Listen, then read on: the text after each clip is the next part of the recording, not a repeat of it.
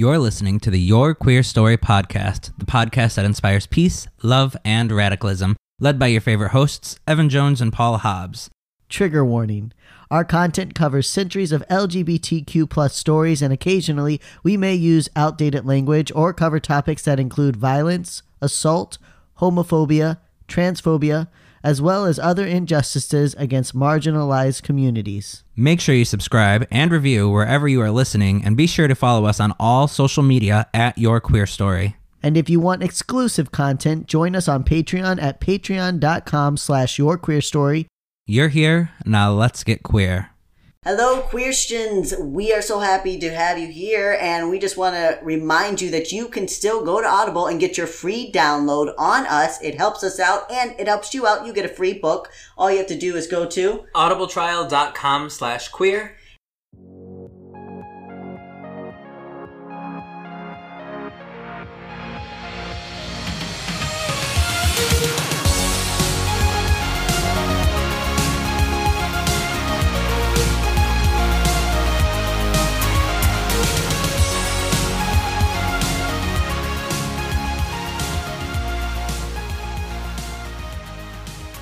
How's your week been? What have I done this week? It's been... Actually, I was sick this week. You were? Yeah. With what? I don't know. I just, got sick on Monday, and then I was out of work for a day and a half. So you're just like, yeah. I don't know what's wrong with me. I didn't feel well. I'm just sick. I had a stomach ache. I didn't feel well on Monday all day, and I was like, all right, I'm just going to go home, take a nap. And then the next day I woke up and I was going to train with my trainer. And on the way there, I was like, I really don't feel good, but I'm fine. I'll be okay. We start working out, and then I start passing out. And then I finally was Have you been drinking enough water?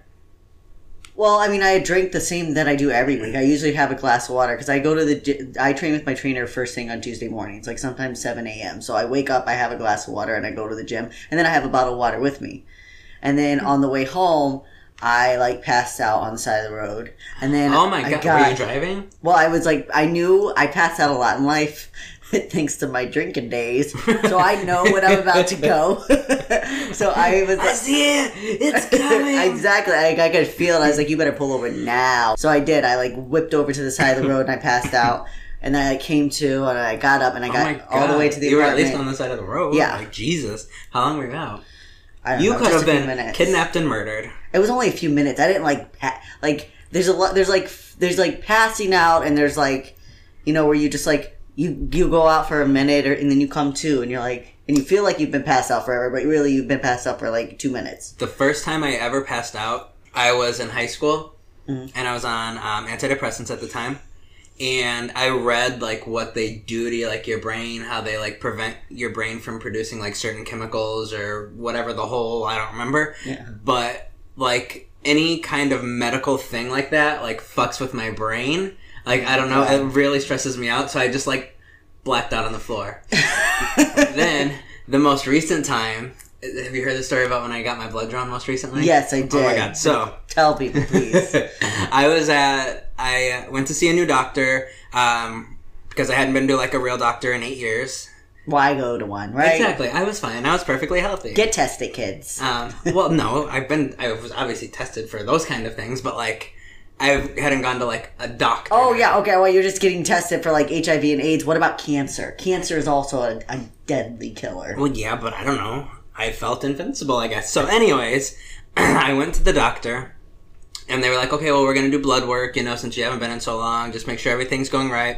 So I go in there, and now I have this really big issue with needles. I'm godly terrified with them, which, by the way, when I was a store manager at CVS, I got my flu shot for, the numbers, and I was literally sitting there, and the person was coming over with the needle, and as the store manager, I'm sitting on this chair fuck! And all the customers are like, what's happening? But anyway, so I'm at the doctor, and I was like, all right, you're just going to fucking do this. You're going to sit there, and you're going to go through it. So I sat down in this chair, and, they, rubber band your arm or whatever they do. And then she was drawing the blood, and, I could feel myself, getting spacey, but I was like, you're fine. You're a fucking grown man. You can do this. You can do this. And then she takes the needle out, and she turns around to, put it in the storage or the machine, whatever they do. And she turns back and she's like, "You're really white. Are you okay?" And I was just like, "I'm going down." You said I'm going down. Yeah, I was like, "I'm going down." So long, Angela. It was literally like, "I'm going down." And then she's like, "What do you mean? Oh my God." And now, mind you, this isn't a doctor's office. This isn't like in a lab. Like, you know how sometimes you go get your blood work, you have to go to like the hospital or to like a lab. This was in the doctor's office. So this nurse like runs out into the waiting room where there's like children waiting, and she's like, "I need a doctor. I need a doctor." Is there a doctor in this doctor's office? Somebody help me. I need one. I need a doctor. So I'm causing this huge, massive scene in the doctor's office, like, just because I didn't want to tell her that I passed out, because I thought I could do it. Yeah. Wow. So I probably scarred a lot of children. They Probably did. like, they were there for their flu shots or whatever. their blood test, yeah. Their blood test for school. And they're like, "Nope." Paul. Or better yet, they're like these 6-year-olds that are sitting, you know, they're perfectly fine, and you're like passed out on the floor. Well, the best part, I think, like, to my memory, like, the best part that I still laugh about today is that I'm going down, because, like, her face was like, do I laugh or do I freak out? But for a moment, she probably thought you were joking, and then she saw you, like, go down, and she was like, oh, no, fuck. Yeah. Well, which, speaking of children doing things better than you, this reminded me something I did do this week, which somehow my fiance convinced me to do paddleboard yoga, which is yoga on a paddleboard in the middle of the fucking ocean, which I do not do yoga first at all, ever, for any reason. I have never paddleboarded before in my life. And we get there to this dock, and this woman comes up and she gives us all a hug.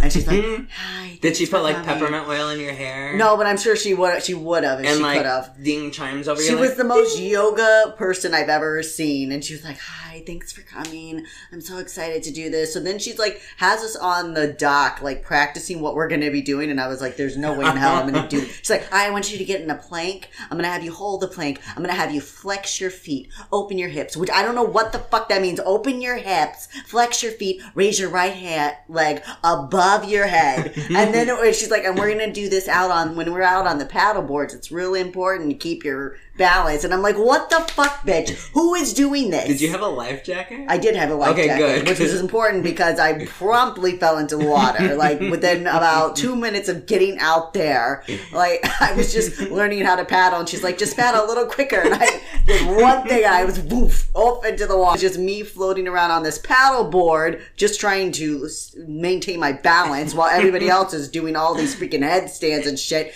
And then this goddamn little 11-year-old girl is there, and she's just fucking going to town. She's got her legs bent all over her head. She's got one hand on the ground, one hand in the air, and I'm like hanging on to the paddleboard about to flip off. So, yeah, it was a great experience. It sounds like a lot of fun. Oh, yeah. What did I do this week? I played video games a lot. Surprise! If anybody's surprised by that, No, I know. never. I never would have thought that either. I feel like we went out. I feel like I left the house at some point to do Did David something. have a show?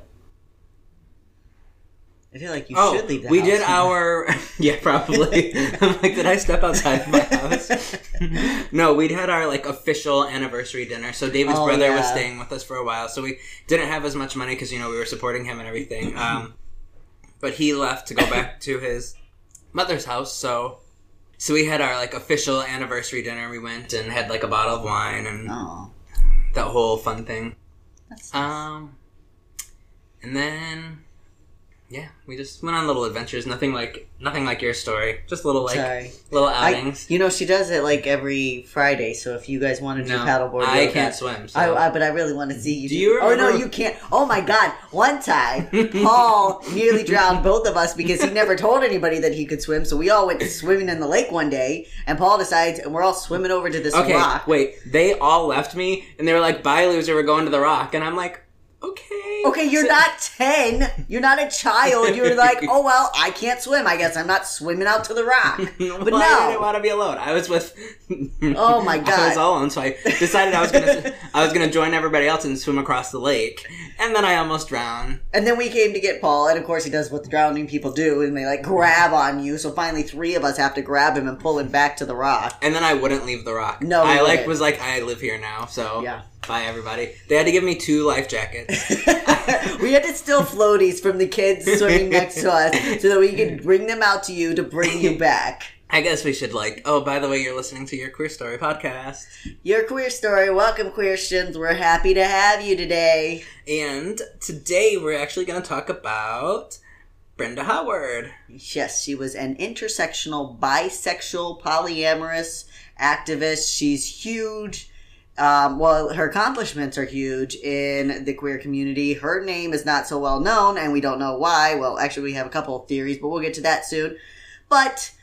so you bisexuals who have been hanging on, waiting for us to get around, we're sorry it took so long, but we're here. We're with a really strong figure in queer history, Brenda Howard. But we do want to quickly thank our listeners, everyone who's been coming, downloading our podcast, sharing our podcast, getting on our social media. Those of you who have been in our support group online, we appreciate it. Keep helping others. Keep reaching out for help. Those of you on our Instagram who are sharing your stories. I was talking to a couple of people this week who are sending me their stories to share on our Instagram wall, checking out our Pinterest and all our cool boards there. Everything. Yeah, you can find us literally everywhere. If you have social media, no matter what you have, if you look up Your Queer Story, I promise you we'll be there. Yep, promise. So look up at Your Queer Story and all your social media. Check us out. Like us, friend us, whatever it is that you do. Follow us. Stalk us. Stalk us, absolutely. Sit outside our houses at don't night. do that. I've watched Peek through our windows. Did you see? I actually added one of the YouTubers who I watched with the scary content. Oh, yeah? And I was like, I have a bone to pick with you. I really like the videos you make, but now I'm a grown-ass man walking around my house, peeking around the corner with flashlights. It's your own fault. You watch them. I refuse to watch any kind of scary movies. It's like real stuff, though. It's not like ghost stuff. It's like real, Well, clips. then why? Why are you watching it? I don't know, because I feel like I needed to be educated that was a real thing in the world. I don't think you need to. No, there's a lot of awful things in the world. You don't need to know about it. I wish I hadn't. Ignorance is bliss. Yes, that's right. Ignorance is bliss. Stay ignorant. No, but do. So...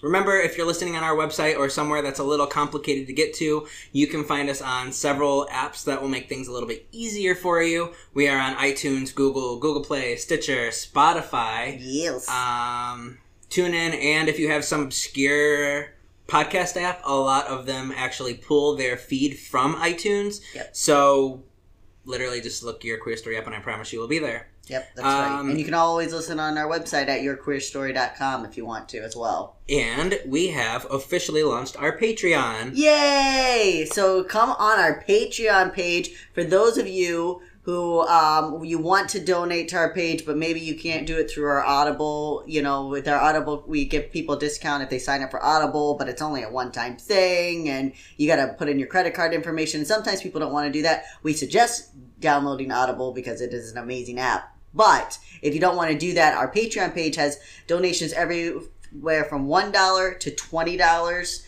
And so even if you just gave us $1 a month, if our listeners just gave us $1 a month, it would take care of our website hosting, music, different random fees that we have for all the things that we like to do.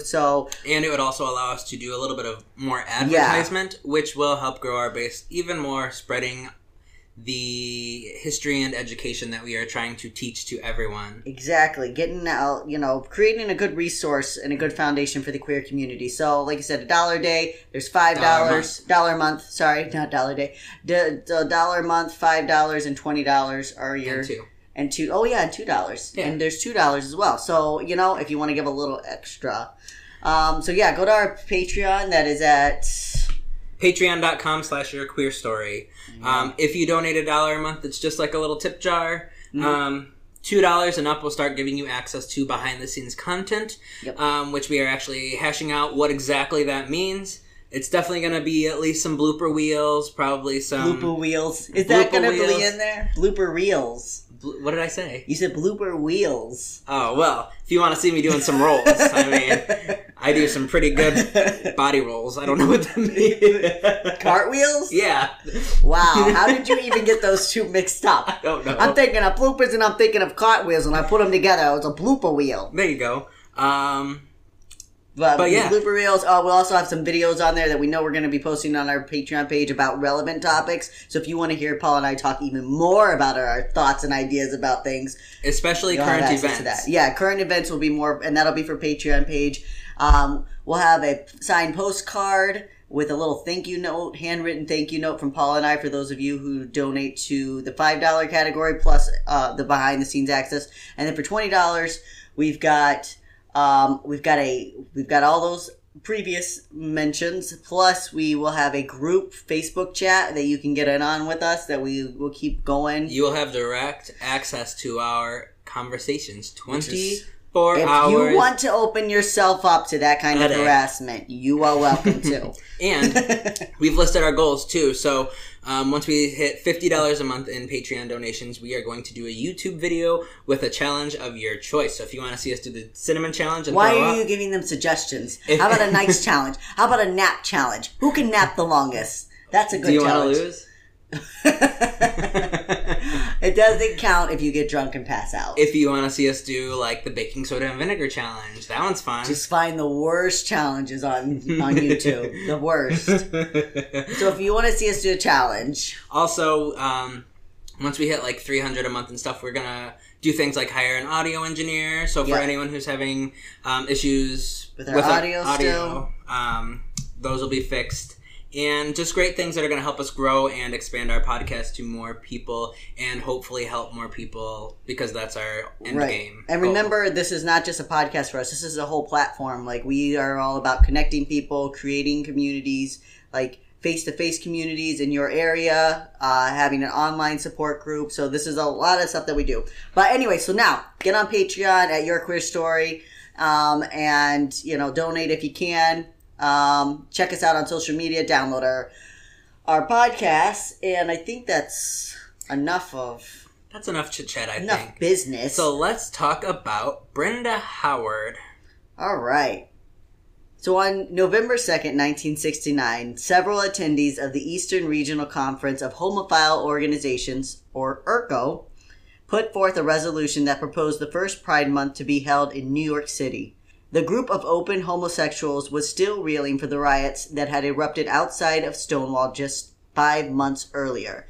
The exact wording of the proposal read, "We propose that a demonstration be held annually on the last Saturday in June in New York City to commemorate the 1969 spontaneous demonstrations on Christopher Street, and this demonstration shall be called the Christopher Street Liberation Day. No dress or age regulations shall be made for this demonstration. We also propose that we contact homophile organizations throughout the country and suggest that they hold parallel demonstrations on that day. We propose a nationwide show of support." So guess what, everybody? Pride Month and Pride Parade didn't just fucking happen. No, it didn't just appear. It wasn't like a bunch of gay people got together and like, I guess we should march down the street together. That would be fun, though. Just actually, random day. To be fair, that kind of actually did happen on the very first one. Well, yeah, the very first one, but the official organized yearly event. Yeah. That was planned, So at the time, these unassuming individuals could have had no idea of the incredible and long-lasting impact this march would have. Indeed, many feared such an open demonstration would further alienate the public's opinion of the homophile movement. It's important for our listeners to understand that while Stonewall sparked a revolt within the gay community, it also caused a fresh wave of outrage against queer individuals to spread across the nation. There were several prominent gay organizations that refused to participate in the march from the beginning, most notably the Madison Society of New York City. Regardless of the opposition, the organizing committee set to work in January of 1970, preparing for Sunday, June 28th, the anniversary of Stonewall. Among the planners was a woman by the name of Brenda Howard. Yeah, so, what was I going to say? Just reminding people about Stonewall, because everyone, we've talked about this before, but Stonewall, yes, it sparked this inner revolt, but there was public backlash. I mean, people had rioted in the streets. It's not like the public looked at that favorably. It's not like they even looked and said, oh, wow, these people are rioting. I guess we need to pay attention to them. And I just throw that out there because Paul and I, we have different views on rioting and like... What do you mean? Because I'm very anti-rioting. I'm very I love it. I know, like, that's what I mean. Let's fucking go! Exactly, that's what I'm saying. I'm very much against it. No, I'm not for, like, burning shops down and things like that. Yeah. But I definitely think that if it's needed, you definitely need to get out there and show that You can, we're but you fucking can here. march without ruining people's property. Well, I don't want to ruin people's property. Well, that's not rioting then. That's marching. No, I want to riot.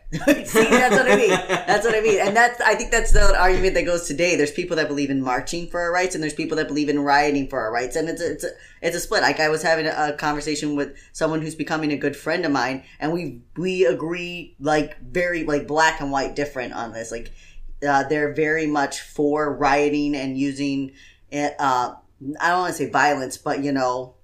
I don't want violence or destruction, but I want it to be known, like, it can be loud, it can be crazy. Just don't flip cars and set them on fire. Yeah. I feel like it gets out of control easy. Like, well, it gets out of control when the opposition comes and starts using, like, derogatory language or remarks. but people say that, but that's not always true. Yeah, people are like, right. "Oh, we were provoked." Like, just last week there was a riot, which by the time this podcast drops, it'll be 2 weeks. But there was a riot where there was supposed to be a Unite the Right protest in, I think it was in Washington, I don't remember where. Which Unite the Right is the very alt-right neo-Nazis. Okay, there was supposed to be this protest. This Unite the Right protest, but the people were blocked off. The Unite the Right protesters were blocked off. No one could get to them. So the Antifa crowd was off to the side, and then going off, it's because they couldn't get to the Unite the Right people, they started attacking reporters. You know, like, get that camera out of my face. We don't want to be filmed. We get to control the narrative, as they're causing destruction up and down the street. That's my problem. Yeah, like, that's not okay. It's one thing if there's a neo-Nazi in your face and, you know, they throw a fist and you punch them back. It's another thing when you can't pick a fight with someone, so you go find someone to pick a fight with. That's my problem. Yeah, I'm not okay with that. Yeah. Maybe I am more pro-march, but I just like loud things. Yeah, well, we're going to talk a lot about that this episode. So you'll have a lot to think about, people, because this is a lot about, like, the divide, because that's what the Madison Society was. And a lot of people can call them out and say, well, the Madison Society didn't want to be a part of this big demonstration. They thought it would paint the gay movement in a bad light. And then, of course, the Christopher Day Liberation marchers felt like it was necessary. So, but I don't know where I was going with that. I was talking about how Stonewall, I was just pointing out that Stonewall had negative, although it's remembered so fondly, at the time it had very negative, like, consequences. Yes, it had consequences, but it sparked the community coming together. Yes, it did. So it was needed. Absolutely. That was my point. No, that's your point, yeah. Hey Queertians, thanks for listening to today's episode of Your Queer Story. Audible is offering a free audiobook download with your free 30-day trial to give you the opportunity to check out their service. I love Audible. I have had my subscription for over 2 years, and it is worth every single penny. I listen to it all the time. I hate to read, but I love listening to things while I work. Audible gives me the opportunity to listen to the best-selling books while I'm at my computer or driving, and makes the day fly by. And the best part is that Audible offers a wide variety of queer-friendly books as well. So you can listen to anything from The Queer History of the United States by Michael Bronski to over 200 LGBTQ fantasy novels. To download your free audiobook today, go to audibletrial.com/queer. Again, that's audibletrial.com/queer for your free audiobook. Alright, so not much is known of Brenda Howard's early life. Actually, not much is known of Brenda in general. We do know that she was born in the Bronx of New York City on Christmas Eve, 1946. Though we don't know if being born on Christmas meant anything to her because her family was Jewish. She attended and graduated from Syosset High School on Long Island in 1964. The school is a very prominent public high school that has consistently been ranked one of the top public high schools in the country to this day, and has counted famous visitors amongst its halls such as Eleanor Roosevelt. After graduation, Brenda became involved in the anti-war protests as frustration about Vietnam plagued the country. She even went so far as to join a commune of anti-war activists in Brooklyn, New York. She was in a commune. She was in a commune, and at a young age, at like 18, she was living on this commune. I don't want to say crazy. She's like... She is hardcore. She's got her shit together at a young age. Oh, yeah, no, definitely. That's true. Around this time, Brenda also began to question the ultimate authority placed on men by society.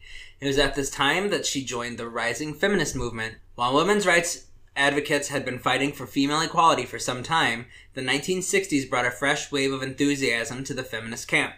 A book written by Simone de Beauvoir titled The Second Sex, had been translated into English in 1953 and since sparked new conversation around a woman's place in the world. De Beauvoir had pointed out the inconsistencies in employment, pay, support among male partners, societal prejudices, and more. So basically everything that's still an issue today. Yeah, pretty much. Back in 1953, she wrote it even before then. It was translated in 1953. So her writings urged the formation of the Women's Liberation Front, which later became a cornerstone of modern-day feminism. It was actually for the second wave feminism. There've been 4 waves of feminism, but this was the second one because the first wave was like the women's suffragette movement, and this sparked like a second wave. Of, okay, now that we are equal, quote unquote. Now that we can vote. Right, yeah, now that we can actually have some say, let's become equal. Exactly, right, yeah. You gave us the right to vote. We have a couple women by now that have been voted in as politicians, but most women are still being forced to stay at home. They're facing harsh backlash if they try to go out and get a job, at least any job of substance. Right, unless they're like a maid or something. Exactly. There's still a lot of like prejudice if a woman decides to divorce her husband. If her husband divorces her, well, that's what men do. But if the woman divorces her husband, you shouldn't do that. Who's going to take care of you? Actually, I'm watching a show called The Marvelous Miss Maisel on Amazon Prime. If you want to check it out, and it's about this era where the 1950s, her husband leaves her and everyone's like, and so she decides to get into her own profession, and people are like, oh honey, no, you have to have a husband. How are you going to do it? What are you doing? What do you mean? You're going to run something? I don't know. Your husband left you. Are you sure you can do that? Oh no, that's fine. Then everyone keeps urging her to get married. They're like, you have to get married. How are you going to support yourself? In September of 1968, hundreds of women protested outside of the Miss America pageant in Atlantic City. Their anger directed at the misogynistic standards of beauty and femininity used to oppress women in society. Legend has it that the women then burned their bras and the second wave of feminism was born. This was exactly the kind of movement that Brenda wanted to be a part of. Of course, because she was like, we're all going to take our bras off and burn them. Oh, well, let's do it, guys. You take yours off first, and I got to make sure you take yours off first. There's just a couple of lesbians taking their bras off, and then someone was like, what are you guys doing? They're like, we're burning these in protest of the patriarchy. It has nothing to do with the fact that we want to get naked together. No, but this is serious. These women really were protesting, but yes. Yeah. So this was the kind of movement Brenda wanted to be a part of, and she threw herself in wholeheartedly. However, she had a problem. She liked women. Like, if you didn't cut down from our previous comments. Like, more than just friends, she also liked men too. Brenda was a bisexual and proud of it, even in an era where most people had no clue what a bisexual was. People were still trying to figure out, like, what gay and lesbian was. Right, because it had been so erased from any kind of popular media. This is the 50s and 60s, so Hollywood had blacklisted it for 20, 30 years now, so I mean, there was no... So think about it. Scare, right, so think about it. She's 18, 19 at this time, 20 maybe, I don't know, right around here. Her whole life, there's never been a gay person in TV because it had been blacklisted the whole time. So to her, and everybody her age, like, the thought of somebody not only being gay, but also being bisexual was like... Like, what? Wait, what? Yeah. It's like almost like people could understand someone being gay or being lesbian, but to be like, what do you mean you like both? Huh? You mean you just haven't found the right man yet? That's what you're telling me. Yeah, pretty much. But the second wave feminism was wary of lesbian and bisexual women. They were afraid that man-hating lesbians, a term some straight feminists used, would hinder their cause. Del Martin, from our episode on the Daughters of Bilitis, the first official lesbian organization in the country, once called out the National Organization of Women's leader, Betty Friedan. Betty Friedan is such a homophobe. She was so afraid of the stigma lesbians might bring to the organization. As soon as I was on the board of NOW, the National Organization of Women, she was on the phone to the New York Times telling them that lesbians are ruining the movement and that some of them had tried to seduce her. Oh my god, it's a typical straight person. Well, I don't have a problem with you being gay as long as you don't try to, like, touch me or, like, try to get with me. It's like, so when I'm living as a lesbian, before I came out as a trans man, and I'm living as a lesbian and I go to gay bars and I would hit on women, and they'd be like, oh, no, I'm straight. I'd be like, okay, well, I don't know why you're having a fucking panic attack, honey. You're here in a gay bar. I'm a woman. You're a woman in a gay bar. I'm gonna fucking hit on you. And if you don't want to do it, if you don't, want to pick me up on it. I'm not interested. But why are let me tell you something. All you straight girls going to the gay bars for your bachelorette parties. That's fine. I get it. It's a safe place. You don't have to worry about getting harassed. And it's a lot of fucking fun. It's a lot of fun. We get it. But don't go into a gay bar and get offended at the lesbians hit on you. If you can't handle it, don't fucking go in there. Don't be two-faced in your support of the queer community. Right. You're going there because it's a safe space. Guess what? It's our safe space. So yeah, exactly. We had to create that safe space. So if you're offended that a lesbian's hitting on you, you're in the wrong fucking place, honey. Exactly. I'm gonna go to the gay bar so I can hang out with my gay best friend, but I'm gonna be super offended by any woman that hits on me. That's my thoughts on that. Not how it works. Not how that works. Okay. Alright, yeah, it's you. While Howard remains a staunch feminist her entire life, it is most likely that her activism was turned to other causes after she was rejected by mainstream feminists for her orientation. Brenda instead spent the last half of the 60s protesting the Vietnam War and partying in Greenwich Village. She enjoyed nights at the Stonewall Inn like every other queer person in the area, and the night the police raided the bar, several of Howard's close friends were engaged in the violence and commotion. The Stonewall riots were a turning point for everyone in the queer community. It seems that night she found her true calling. A month later, Howard organized the Christopher Street Liberation Day March. She was 22 years old. Yeah. What were you doing at 22? Oh my. Actually at 22 I was graduating from my Colt college. Well, You were graduating? attempting to graduate. Okay, I was expelled right before graduation, but I was close to graduating from my Colt college. But at 23, I was working at Speedway and drinking every day. So at 22, when we had my 21st birthday, actually I had just moved out here. Yep. With you, and I'm pretty sure that's the period where we would get drunk on your couch every single night, and either watch Miranda Sings do the yoga challenge, or whatever Miranda Sings. Yeah, any Miranda Sings video, any Family Guy episode. We would just get belligerent drunk. Watch like Celine Dion videos. No, you would watch Celine Dion. You would watch Celine Dion videos and scream the lyrics and cry as she was singing them. And Paul would just sit over in the corner and I would just sit there with a glass in my hand and just sip and watch and be like, "This is a shit show, but it's a good shit show." This is also when you got swindled for $800. Oh yeah, you're so mad about it. I'm gonna be mad about it to this day because that jackass. I'll find him one day. I care. It happened. It's in the past. You know what? I learned and I lived. And I be careful what car dealerships you go to because it's not a thing of the past. There are still crooked car dealerships out there that will swindle you for your last penny. Yeah, pretty much. Yeah, but 22 years old, Brenda Howard is organizing spontaneously, just a spontaneous, march to commemorate the Stonewall Inn riots that happened just a month earlier. And, I mean, when she officially organized it, she must have been 23, or, being close to 23, the next year. I mean, she was close, yeah. Yeah. So, she cemented something that goes on around the world at 23 years old. Think about that. 23 years old. Every single June, everywhere, there's huge pride parades, and pride months, and pride marches, and pride everything. For 48 years. She'd organized that at 23, so... 48 or 22, years. 22. Brenda Howard started a near 50-year tradition. Definitely going to be 50 years. I don't see us not doing Pride this is going to go on year. forever. This is going to be permanent. Yes. Not only is it so good for our community, there's way too much money in it. Businesses would never Businesses would never let it go under. It's almost the Super Bowl at this point. It pretty much is. It's a lot more fun to watch. Oh, yeah. So this parade was one of the first times in history that LGBT people came out and proudly announced their identities to the world. However, it certainly wasn't like the parades we experience today. This march was a very solemn demonstration full of pain, anger, and desperation.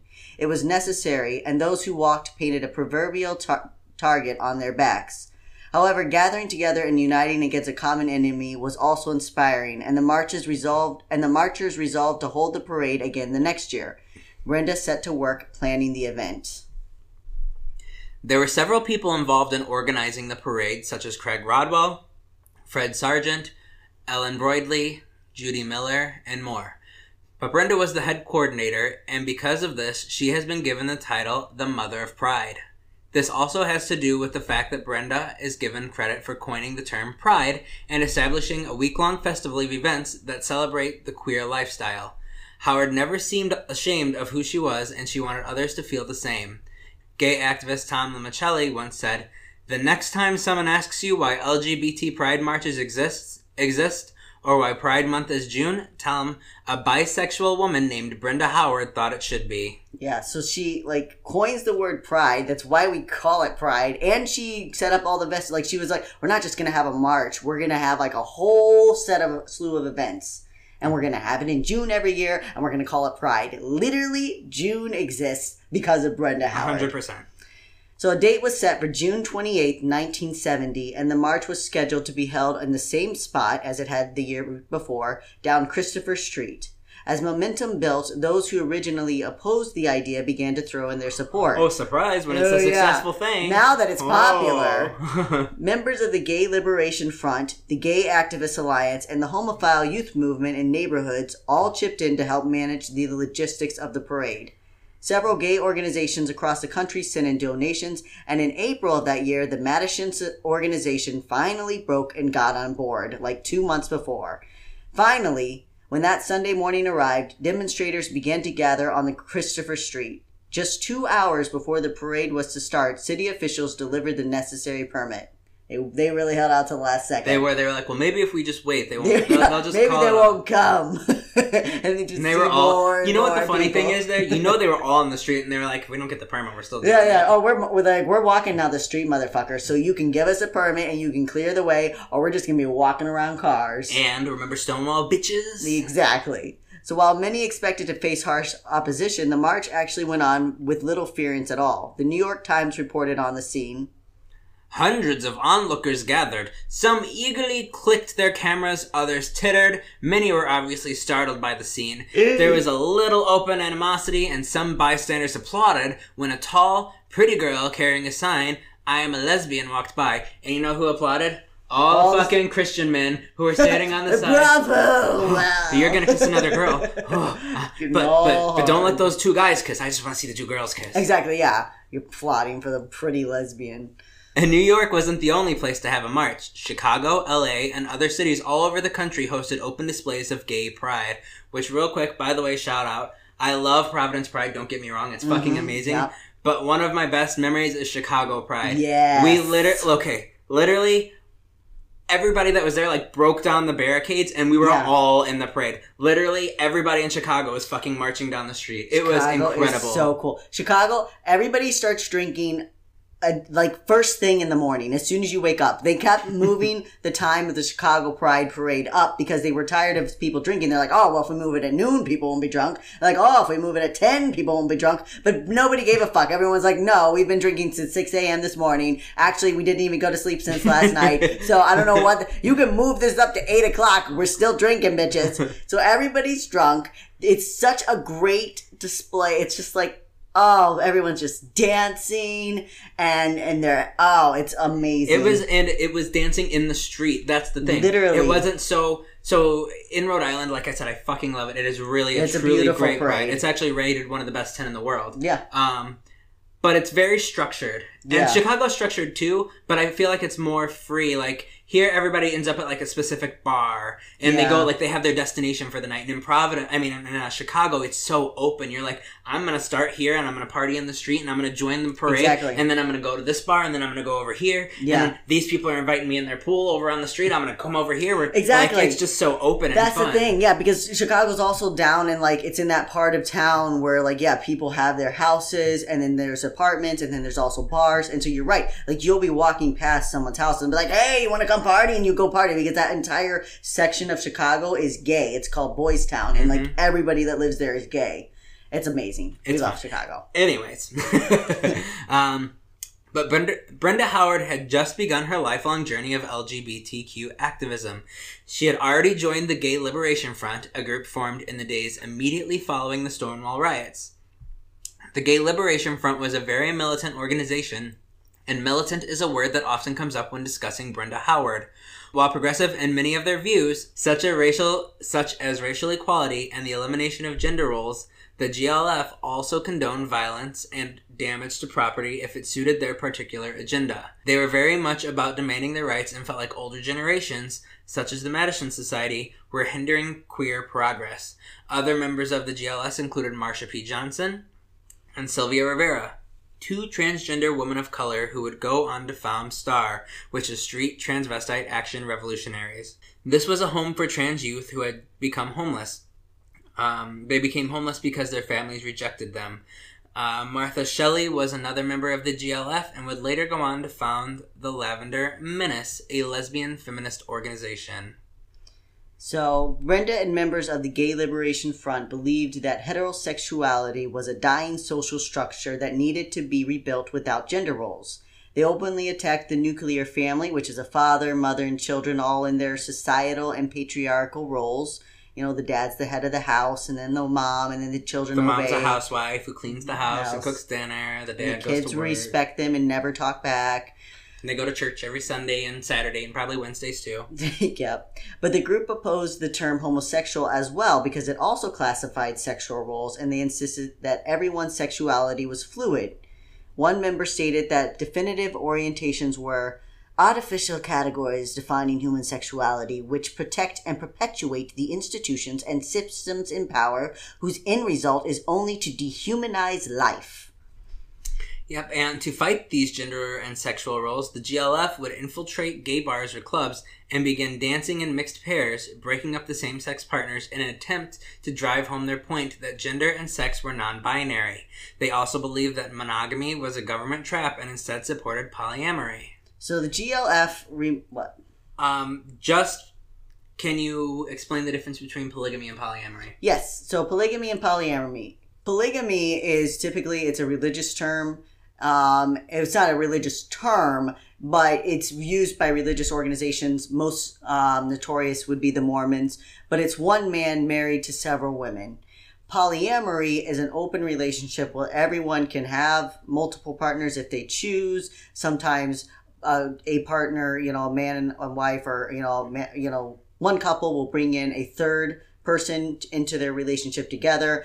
Other times they'll each have their own partners separately. Sometimes they'll just play together. There's a lot of different forms of polyamory. So it's basically free love. Yes, it's free love. It's not constrictive. Right, free love, not constrictive, but it's also more of a relationship. It's not just like an open relationship. relationship. No. Yeah. It's like three people or more who are all involved together and they're all in an equal relationship. Exactly. And I think that's the difference. Yes, they are committed relationships, but their commitment looks different for them, and they have their own rules, and everyone is different in what they come up with for their polyamorous relationship. But it is not sexist and destructive like polygamy, where you just have one jackass who believes that he should have 10 wives, and his wives should just all want to suck his dick. Right.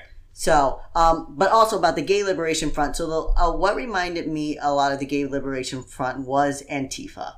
And that's because the GLF was very much, it was a very anti-government, anti-anyone who opposes us, very young group of people, very in your face. And if you defer with us on the slightest, like if we disagree on the littlest thing, you're probably an enemy and I don't want to talk to you anymore. It was very immature. And that's just my personal point of view. I get what they were saying. I mean, I understand that they're like, nothing is binary. Sex isn't binary. Gender roles aren't binary. We have to be non-binary. But the thing was that they were going out and they were trying to force everyone to be non-binary in all their expressions. And and even if I support a non-binary world, I don't support like harassing people, especially in the fucking 1970s. And here's where I differ a little bit, because I agree that they shouldn't be violent and they shouldn't be forcing it down people's throat, but I think really they just wanted to spread understanding and acceptance. But then again, we also have to look at today's parallels where a lot of people will support you and a lot of people will believe that, and I think everybody should be accepting of it, but you have to remember that everybody has their different beliefs and views too, and we do have to respect that. We don't have to agree with that. Yeah. But I mean, the religious right is always going to be the religious right, and we're never going to convince them, at least not all of them, that everything in the LGBT community is okay. Yeah. And they're allowed to believe that. That's part of Exactly. being human. But we can continue to fight for our equality and our progressiveness. I don't know what word I was trying. Say progressiveness. Well, I wanted to make a better word. Okay, progressivity.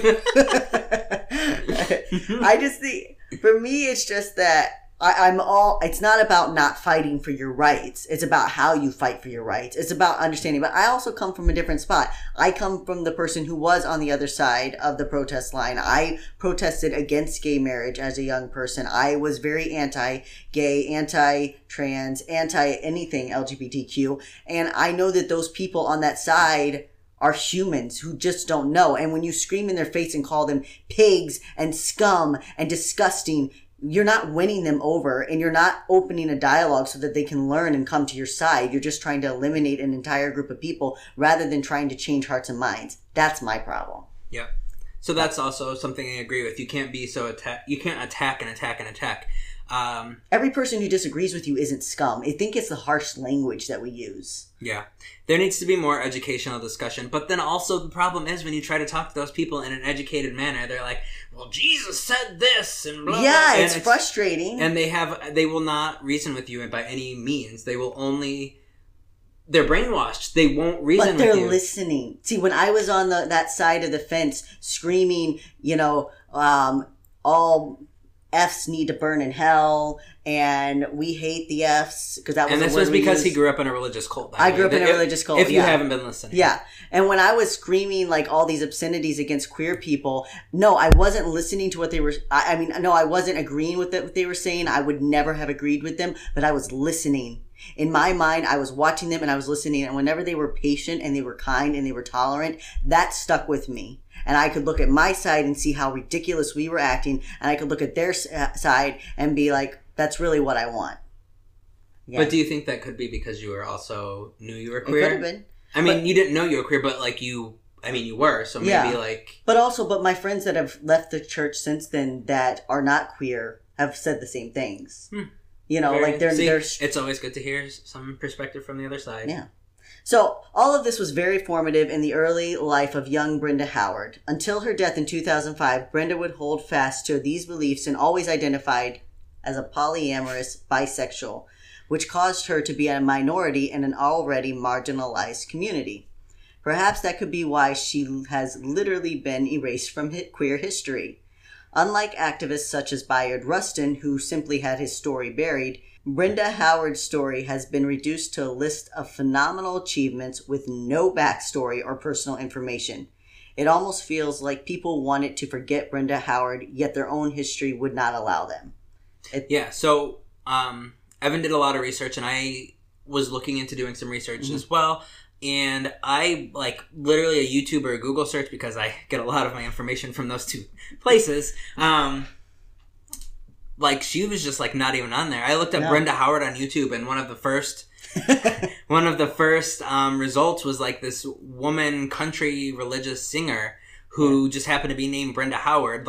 If you look up literally any other queer person on YouTube, no matter they'll be one of the first 5 results, but Brenda Howard was not even on there. There was no documentary. There was nothing. She was not in a single book that I used for research. Not a mention. Not in my gay, lesbian, transgender encyclopedia. Not in a queer history of the United States. Not in the gay revolution. Nothing that I use. And not to say that she's not in any books, just the ones that I use for a bulk of my research they're my personal books. Nothing. And I was shocked, so, and we talked, there's a word, in the bisexual community, there's the term bi-erasure, which is the erasure of bisexual people. They don't matter as much because they like both genders. Somehow they're not as much involved in the, the queer rights. There's a lot of stigma against bi people, unfortunately. Because, gay people, I not personally me, I've never come across the situation where I was presented with the opportunity to go on a date with a bi person. That never happened for me, but a lot of my friends and a lot of people I know, they're like, I would never date a bi person. They're going to Oh cheat on yeah, me with that's the like other a sex. common conversation that you hear people having. It's common on YouTube. There's like videos of lesbians being like, "Well, I would never date a bisexual." Now, how, like, I don't understand how they would be more likely to cheat on you than any other person. I don't know. Just, like, Like, is the thought process that they won't get their fulfillment because they like both, but, like, you can. yeah, I don't know. I don't know. There's like a fear of being left. It's like, yes, A you're fear of not being enough, maybe. Maybe not that's being enough, yeah. Maybe that's the fear. I feel like there's a bigger fear of like being left for, well, at least when I was living as a woman, it like being left for another woman than for being left for a man. Which now I have a bigger fear of being left for another man. but it's like, you know, like I don't know. Would you be like more shocked if David left you for another guy or if he left you for another woman? I know David would never leave me for another woman. But what First of if all, he did? If he did, I would be shocked. I don't know if it would hurt more, Yeah. but I would be, like, my Floored? mind, like, yeah, I would, like, question everything. Yeah. I would be really confused. Yeah. But the truth, you know, yeah. I don't know. But there is a fear out there. There's a lot of stuff of people just, you know, refusing to date bisexual individuals, having a stigma against bisexual individuals that they're more likely to cheat, which is crap. And like we clearly see here, bi erasure. I mean, this woman founded Pride, and she's got like 4 paragraphs on the internet, and whatever website you go to, it's the same 4 fucking paragraphs. People are like, well, I didn't want to do any research, so I need to include this person, I Yeah, guess. I guess had she to was a dig little bit important. deep to find stuff. Like I was like digging. Anyways, back to the GLF, a few chapters were established in the UK and Canada. However, after just 3 years, the organization crumbled due to internal fighting. Which, if you're going to be a really rebellious group and you're going to be all in other people's faces, you're probably not going to agree on a lot of things and you're all going to fight and just crumble. Well, if you're constantly looking to pick a fight with people, eventually you're going to pick a fight with each other. Right, because You know. eventually people are going to be like, Right. whatever. Brenda was not left without a home for her activism, though. She had also helped to found the Gay Activist Alliance, which was a more mature and stable outfit. Part of this was due to the group's ability to stay focused on one issue, rather than trying to solve the world's entire problems the way the GLF had tried to. The GAA was notorious for their zaps, a rowdy commotion they would create to draw media attention while a government official was speaking, particularly to harass and embarrass the official and to gain visibility to the queer community's discrimination. One of their favorite targets was New York City Mayor John V. Lindsay. The GAA's constant protests calling Lindsay out may have helped. In 1972, Lindsay signed an executive order that prohibited New York City businesses or government institutions from firing individuals solely on their orientation.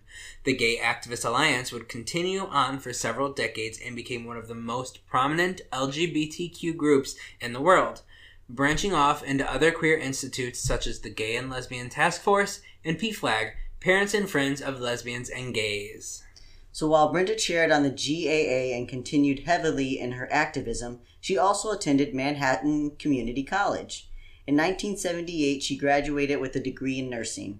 Remaining in New York City, a central hub for LGBT activities, Brenda also began exploring other facets of her identity.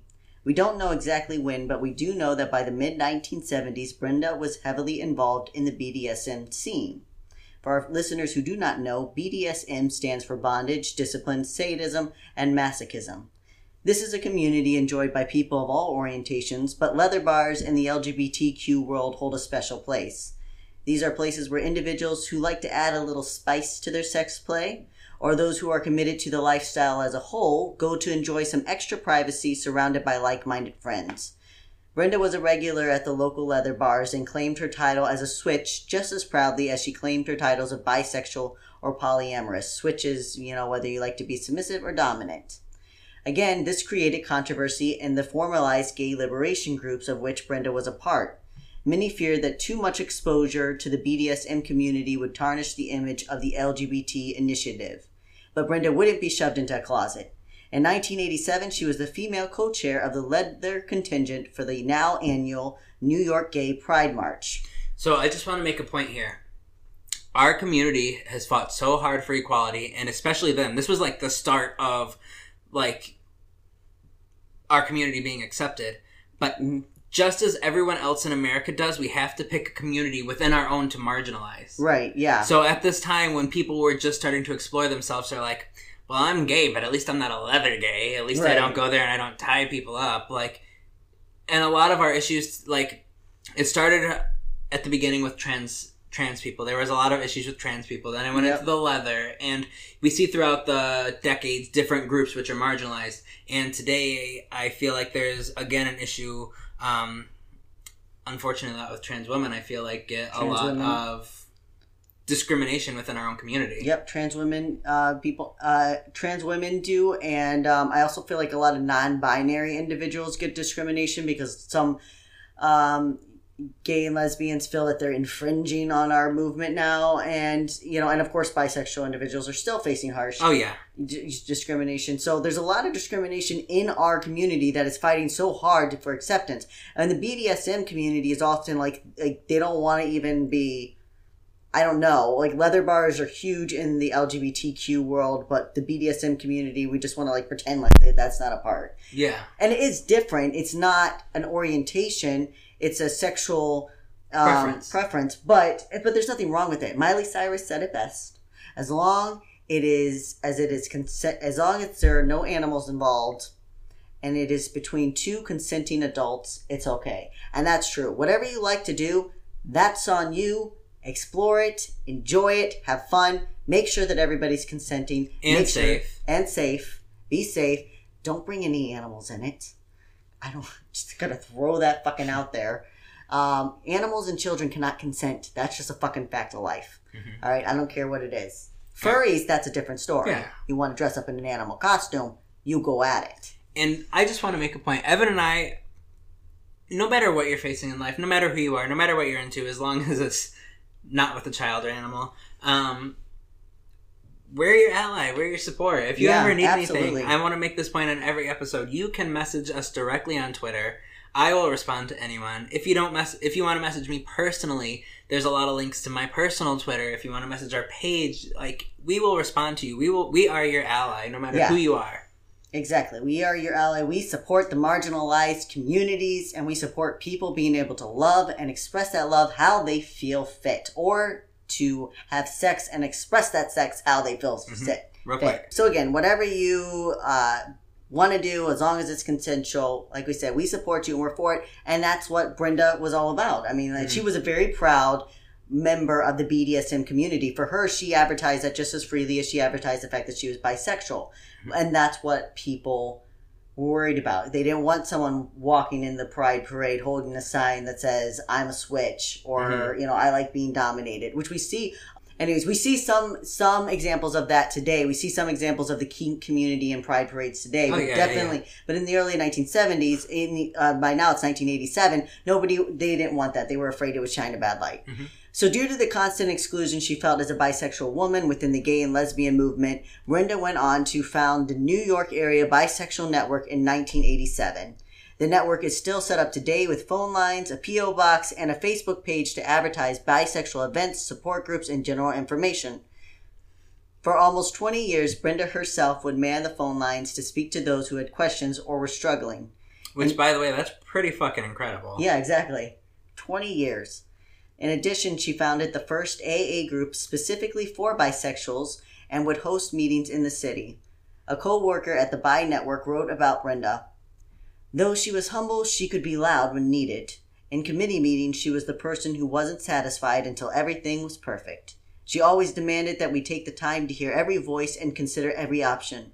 She wouldn't accept anything but full rights and liberation. Brenda pushed us all to be better activists because she had the long view in mind. Think about how incredible that is. Yeah. Because a lot of times in modern culture and in modern settings, you'll have a group of people and they'll only hear the opinions of the people they want to hear the opinions of. Yeah. They're like, I know that person over there is going to have a problematic opinion, or I know that person over there is going to think something different, so I'm only going to ask the opinions of these four people. Right, and then that person keeps raising their hand. They're like, yeah, we'll get to you, and you just keep skipping over them because you don't want to hear what they have to say. Right, and that's really unfortunate because think about how many different views and opinions people have. one thing I've always tried to do, even as a store manager, which may be why it wasn't the career for me, but I always wanted to know everyone's opinion, and I wanted to make sure that as a team we could move forward in the best way possible, which maybe in some situations works. Different team environments, but maybe not always as a store manager, because I was supposed to always be following the company's ideals, and I didn't always agree with the company's ideals. There's nothing wrong with getting your team's opinions. You just have to know when you can act on them and when you can't. Mm-hmm. But people giving their opinions, I believe if everyone has a voice, you get better ideas that way. You do, 100%. Yeah. And you can grow and develop as a person. Yeah. And I also like, if you missed that about her founding the first AA group for bisexuals, she was sober, so she's doing all this stuff and she's completely sober, and props to her. Yeah. Because shit, life is hard sober, and life is really hard when you're an activist in the 1980s. You're a bisexual, polyamorous switch in the 1980s, 90s, and so on, and you're sober. Kudos to you, Brenda. That's incredible. In 1988, Brenda was arrested in Chicago while protesting for better health care, equal treatment for women and people of color, and the AIDS crisis. 2 years later, she headed down to Georgia to protest the firing of a lesbian from the state's attorney general office. She was once again arrested. In fact, Howard was arrested several times in her life, all over the country, always while protesting for equal rights. She was an in-your-face activist. She fought for anyone who had their rights trampled on. Her longtime partner, Larry Nelson, commented. Brenda joined forces with BIPAC, another bisexual organization in the area, and began to lobby for bisexuals to be included in the 1993 March on Washington. Up until this point, bisexuals had no specific exposure and were often excluded from planning events or even having the term bisexual printed on any official gay liberation literature. Brenda and her friend Lani Ka'ahumanu both educated and challenged the committee for the march to begin treating bisexuals as the members of the community that they had always been. The committee voted to include bisexuals to their title, and the acronyms grew to LGB. Side note, transgender activists also lobbied to add a T on for transgender to the gay movement's title. However, they did not win the committee's vote. This was for the 1993 march. Mm-hmm. On April 25th, 1993, approximately 1 million LGBTQ individuals and their supporters descended on Washington. There were open demonstrations of same-sex marriages, religious leaders hosting spiritual ceremonies for queer individuals, signs and chantings, and 16 speakers at the rally's center. The speakers included such people as Ian McKellen, Madonna, RuPaul, Jesse Jackson, and more. Brenda's friend, Lonnie... Okay, Lonnie... Brenda's friend Lonnie was the only open bisexual to speak, but the LGBT community made their voices clear. They were demanding to be seen as equals. Following the March on Washington, Brenda began to plan the 1994 Christopher Day Liberation Parade, which would commemorate the 25th anniversary of Stonewall. A friend and fellow activist would write of that time, "I worked closely with Brenda on the Stonewall 25 March. Starting in 1992, we met monthly to arrange a 25th anniversary march in 1994. Though it was overshadowed by the 1993 March on Washington, she carried the torch for a celebration of Stonewall in 94. Often we'd meet in a tiny room barely big enough for the 4 or 5 people attending the meetings." The march was a success, and for the first time, the LGBTQ community was beginning to celebrate their identities rather than simply demanding their rights to exist. This march would be one of the final events that Brenda would officially organize. Though she remained active on the LGBTQ scene, she began to slow down as she grew older. On June 28, 2005, exactly 31 years to the day of the first Pride Parade which Brenda organized, she passed away of colon cancer in her New York apartment. She was 58 years old, and as always, it was Pride Week in New York City, the perfect celebration of such a formidable figure in queer history. An anonymous friend writes, "The common thread I see in all of her work, and the quality I admire about her most, is her ability to stick with projects for the long term. Some activists go after the issue of the day, but Brenda worked diligently on projects that involved nurturing for years. Whether it was the NYABN info line, keeping the dream of SW25 alive, running support groups, or making sure that nobody would ever forget Stonewall, she was a persistence force. Her formal training was in nursing, which seems powerfully symbolic of how she helped the community. Today, Brenda is remembered through the Brenda Howard Award, which is bestowed by PFLAG, which recognizes an individual or organization that best exemplifies the vision, principles, and community service exemplified by the late LGBT rights activist Brenda Howard, and who serves as a positive and visible role model for the bisexual community. And that is Brenda Howard, and I thought it was very beautiful that she died on June 28th, 2005, like exactly 31 years, exactly 30 years from the first official parade, 31 from the one that she spontaneously started.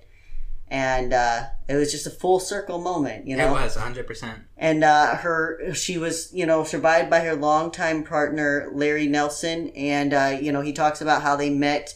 I forget where they met. They met up at some kind of meeting in 1994, and they were together for the next 11 years, and always in a polyamorous relationship. But they were, and he called himself her quote-unquote husband. They never officially got married.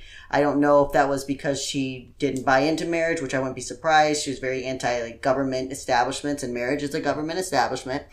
Maybe she felt like if gay and lesbian people couldn't get married, she shouldn't be able to. I don't know why they didn't get married. He didn't elaborate. Perhaps it had to do with their polyamorous nature. Lifestyle, you know. There's a lot of reasons why people might choose not to get married. I just know that he called herself he just referred to himself as her husband, but it was not in a legal way. Mm-hmm. So your recommended resource for today is by any other name, Bisexual People Speak Out. That's by Lani Kahahumanu, that woman who spoke at the 93 rally and who was good friends with Brenda Howard, and Lorraine Hutchins, the other co-author. Also on Audible, you can download Black Like Us, a century of lesbian, gay, and bisexual African-American fiction. And you can do that through our free trial of Audible that's on us. Just go to audibletrial.com/queer. So thanks for stopping by. Haha, get it? Bye, B-I. Queertians. So stay queer and don't get a lobotomy. And we love you, you succulent safest, and make sure that you read your queer Bible. So bye. Bye.